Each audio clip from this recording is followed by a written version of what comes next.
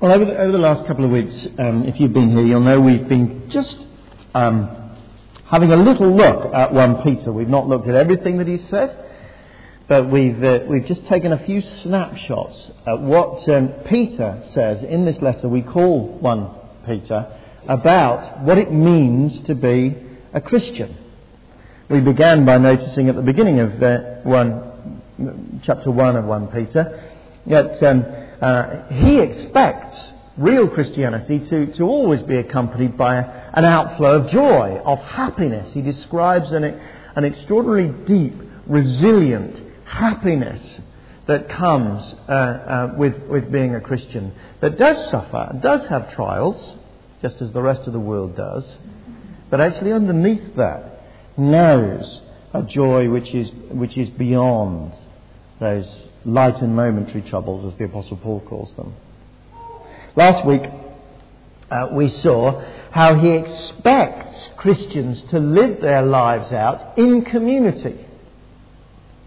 We are called to be brothers and sisters. We are a spiritual house, living stones built together. We are the people of God. If there is no community of Christians, we said, there will be no support for us, and there will be no really viable option for those who are not yet Christians to become Christians. Because we need to live in community. We were made to do that.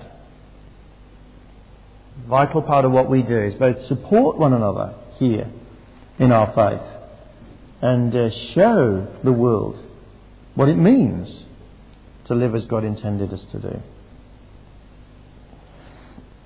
But this week we're going to look at another aspect of what Peter speaks about in several places in his letter.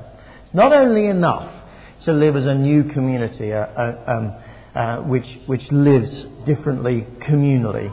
Each of us personally needs to be personally transformed.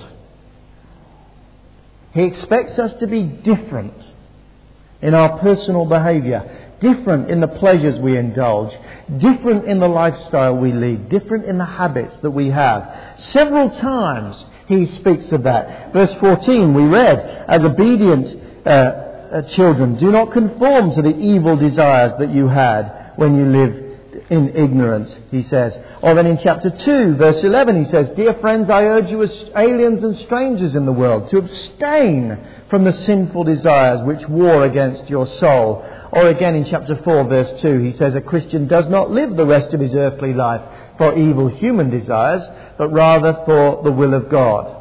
Yet actually, it's in this area, it seems to me, that Christians so often are barely different from the world around them.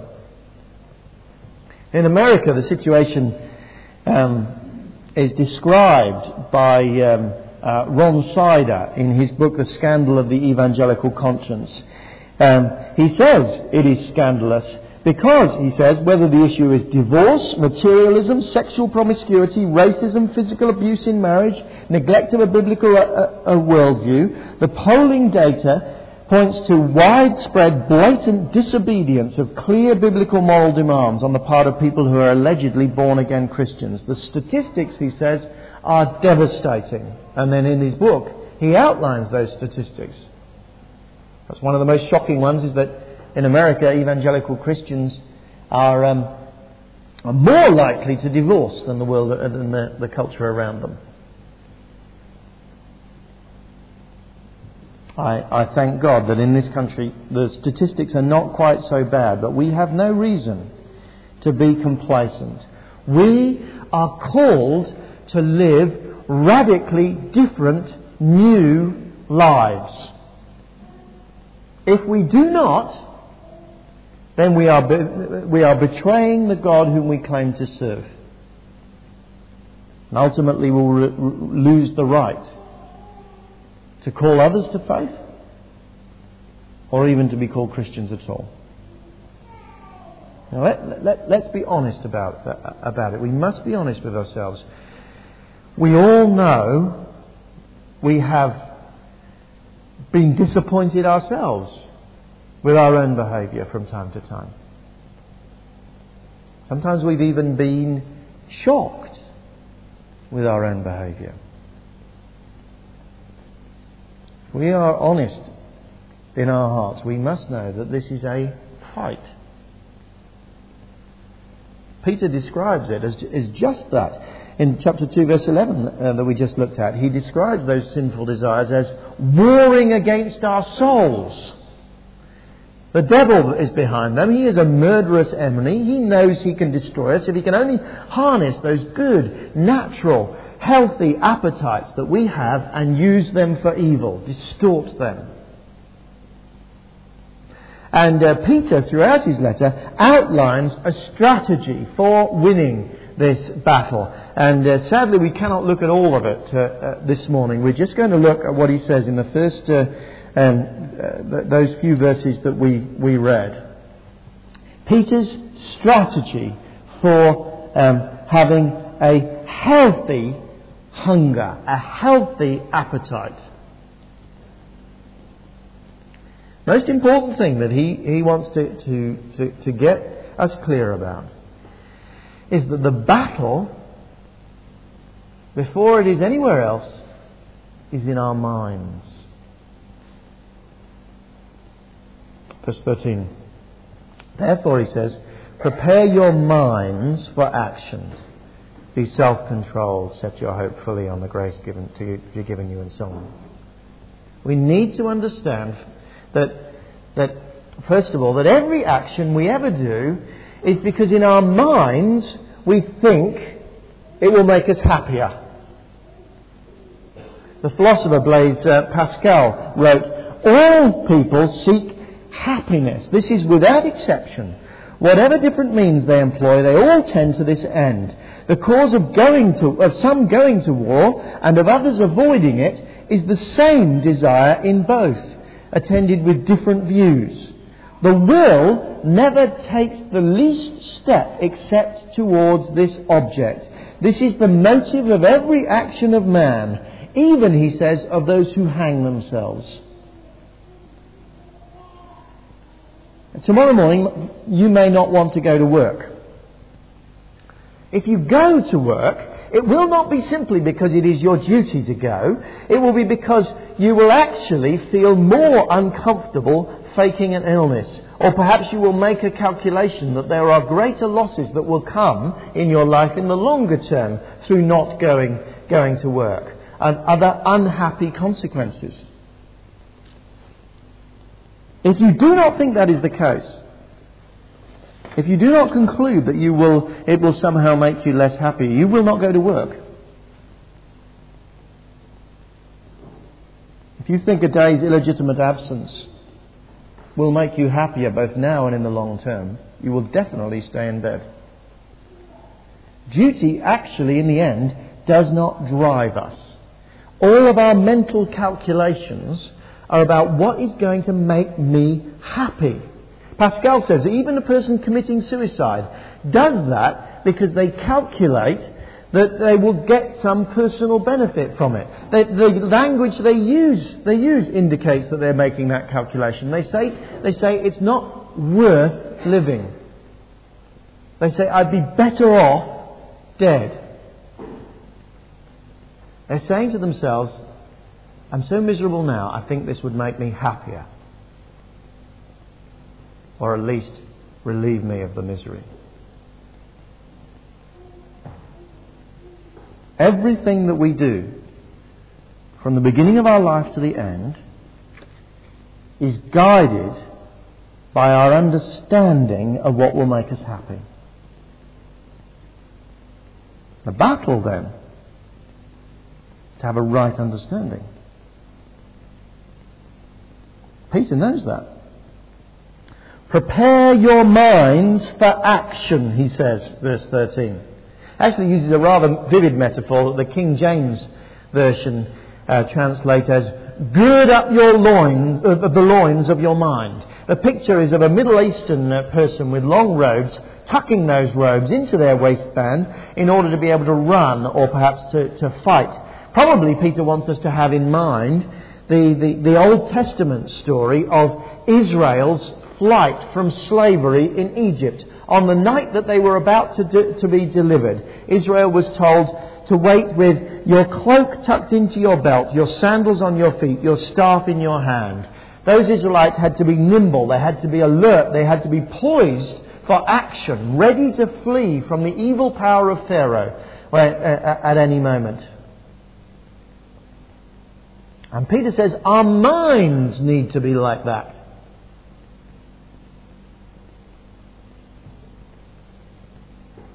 Let me tell you, the outside world knows that the battle for our lives and our actions rests in our minds. I don't know whether you saw the BBC Two television series No Sex Please, We're Teenagers.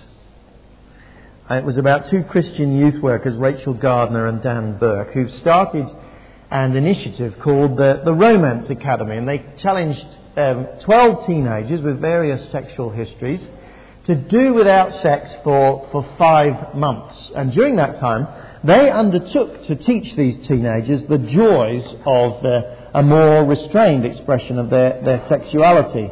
And the results were startlingly positive, actually, from scepticism amongst those teenagers at the beginning to real excitement about what had happened in their lives. They spoke about how they had grown up. They spoke about how they'd learned to respect themselves. They were asked at the end to sum up what they had learned in one word. And one of the most mouthy of the girls just said, "Wow." So I thought I'd look at how the press handled this programme. The Mirror was condescending. After describing the aims of the project, the reviewer said, "I can see you rolling your eyes," and then described the characters disparagingly as like Little Britain. Andrew Billen in the New Statesman was actually, frankly, outrageous.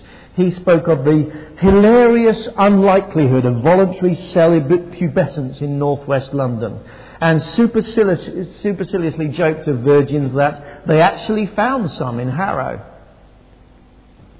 He heartlessly dismissed the startling statistic that sexually transmitted diseases had risen by 40% in Harrow, I think in the last year, using a continuously mocking tone. He dismissed the leaders of the group as insufferably positive Christian youth workers, and tore into the teenagers themselves as complaining incomprehensibly that they'd have too much sex. There was more positive coverage in the newspapers.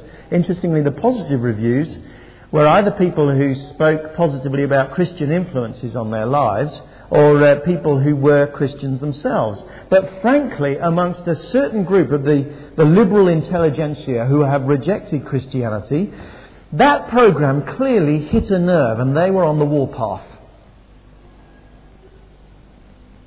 They used every trick in the book, most especially humour, I notice, again and again.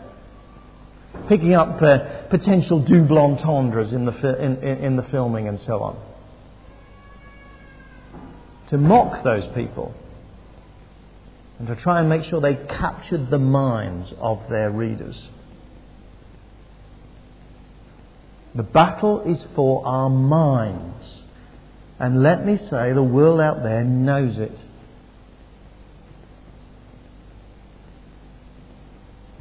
Peter agrees absolutely. Be self-controlled, he says. Actually, literally, that means be sober. Like it can be used just for don't get drunk. But here he means don't let your mind become befuddled. Think straight. Verse 14. As obedient children, don't conform to the evil desires you had when you lived in ignorance. Yes, you see, when we live in ignorance, we conclude that certain patterns of behaviour will make us happy.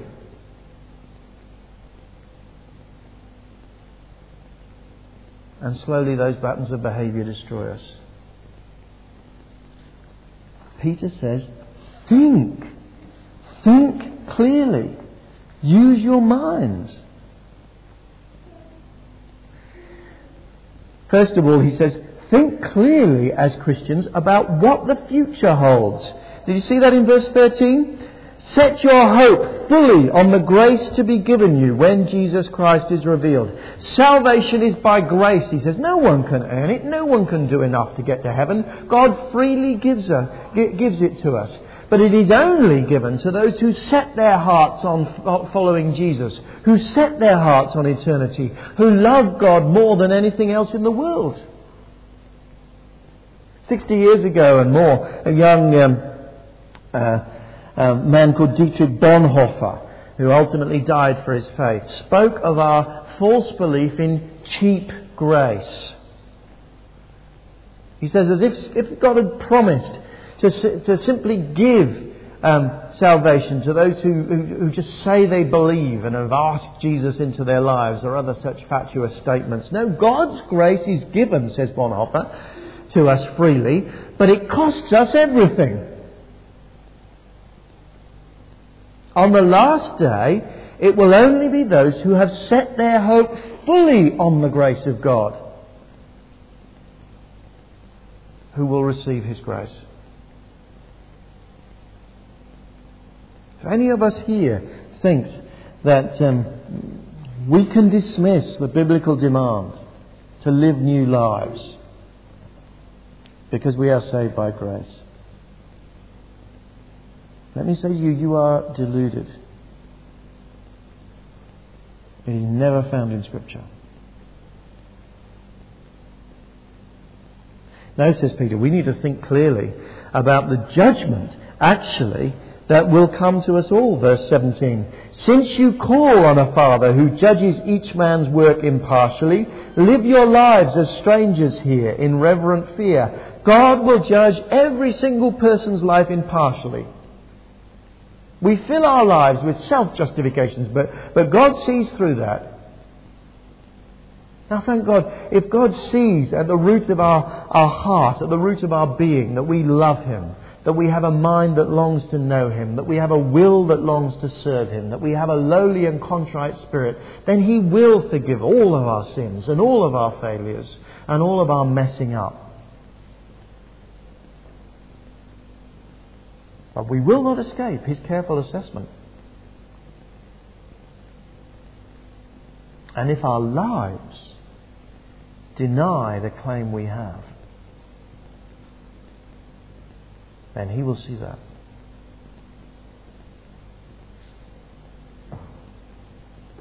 Actually, even for those who are heading for heaven, there is still assessment. The Bible speaks very clearly about degrees of blessing in eternity. There will be no half-saved people. There is a dividing line, absolutely, between heaven and hell, between those whose hearts have been turned to God and those who've turned their hearts away from God. That dividing line is absolute. But Jesus, in a number of places, is absolutely clear as well that there are proportionate rewards, that the assessment still happens at the end. And rewards are given out. In Luke 19, in the parable of the minas, for instance, the servants are given 10 cities or 5 cities, depending on how well they used their lives for God. There will be no jealousy in heaven because everyone will see that what God has done has been perfect. But there will be assessment. We escape condemnation through putting our faith in Christ. But we do not escape assessment. Think clearly about that, says Peter.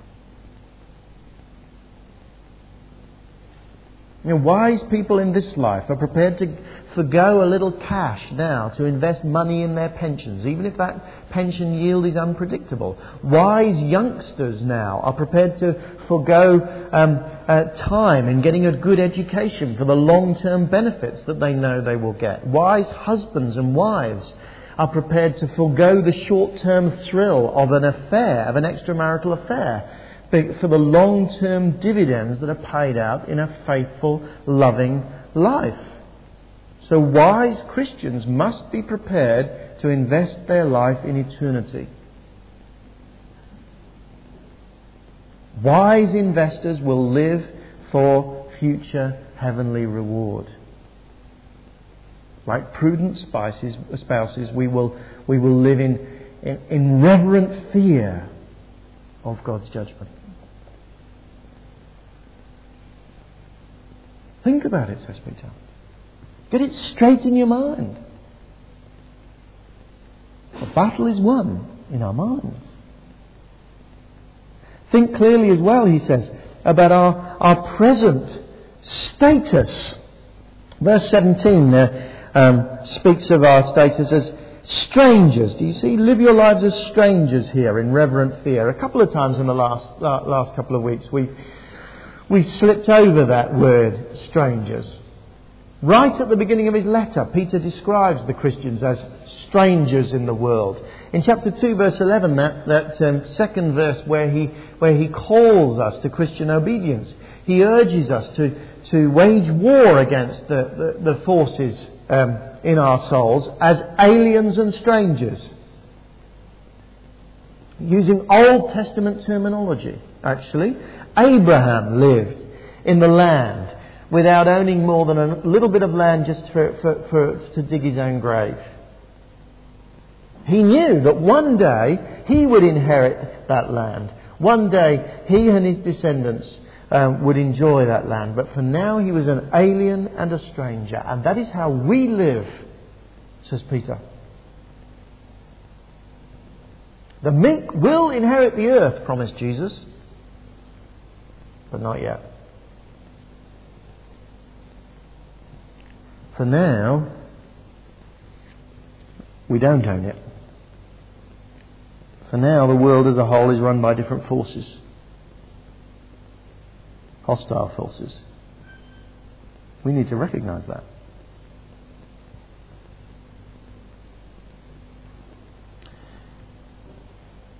It would be a fool, wouldn't it? Who put all their money into a bank that they knew was about to go bankrupt.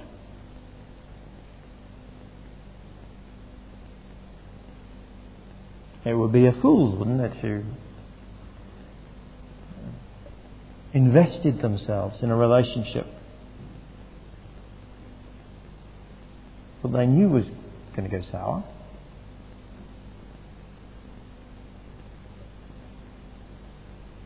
No, we don't belong here, says Peter.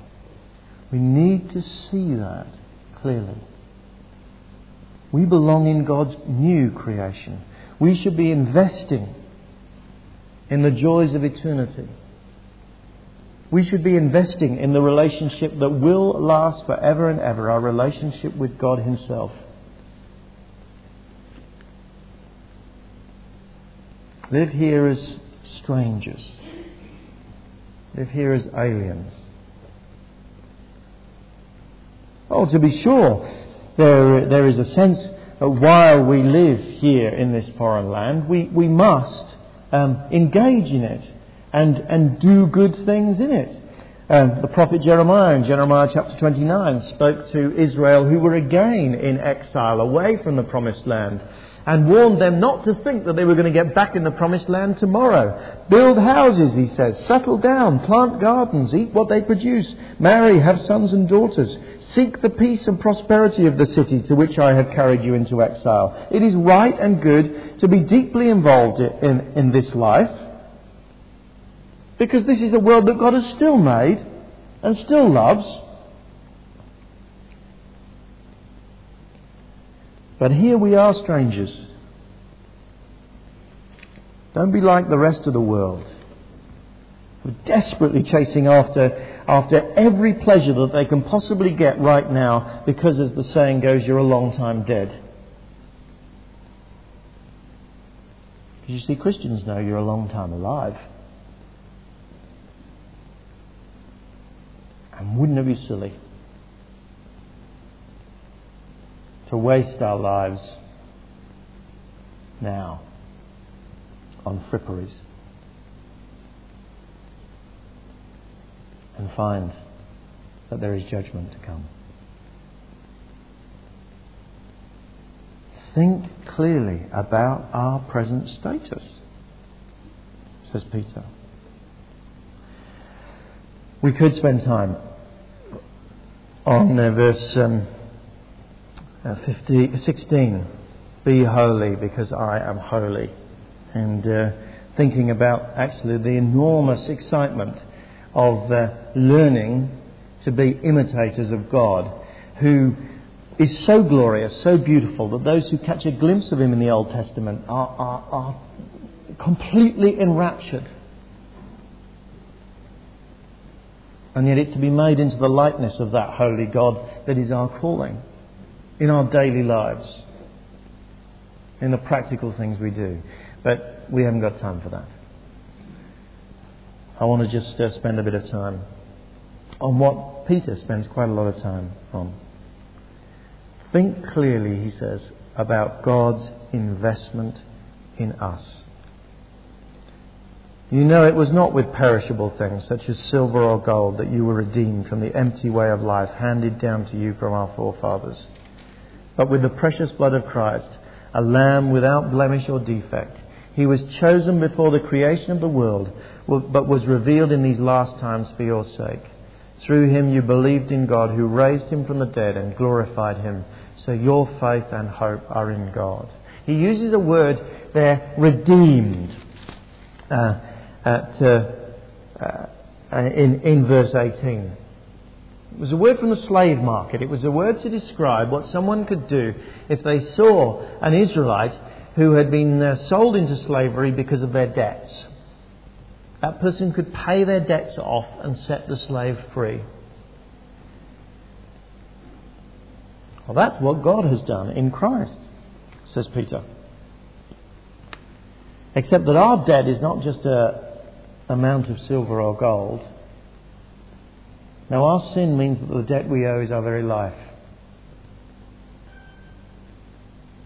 But Christ has paid. God has paid in Christ with his very life. We were redeemed with the precious blood of Christ. More precious than gold or silver.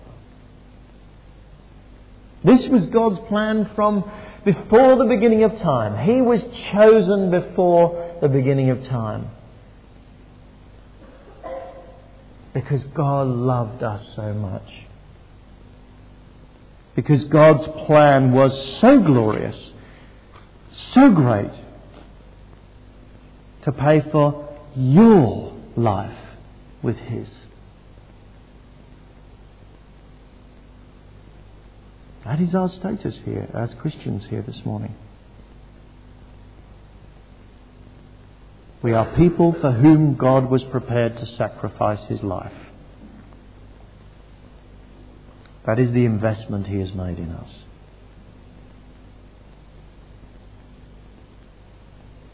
Think clearly about that, says Peter. Do you really want to invest your life in anything else that may give a fleeting pleasure and lasting misery? Or do you want to live for the one who gave himself for you?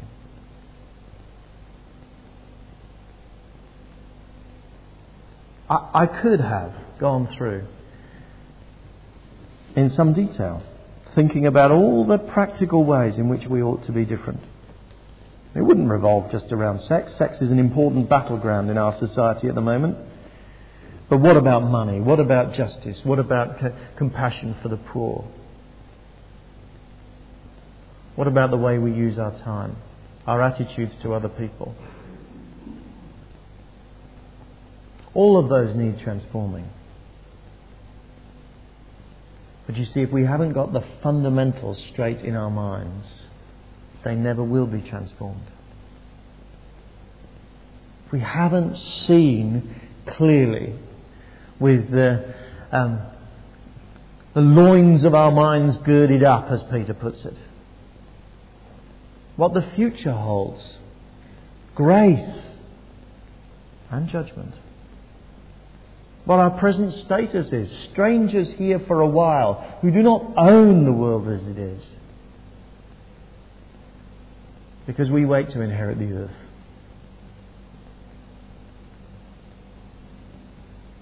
About our calling to be holy, about God's investment in us. If we have not seen that, and it has not really shaped our lives, then our obedience, such as it is, will be a sham. Because we're still ignorant. And where ignorance thrives, those good, healthy appetites get distorted into perversity. And we end up miserable. The battle is in our minds. Prepare your minds for action. Be sober, says Peter.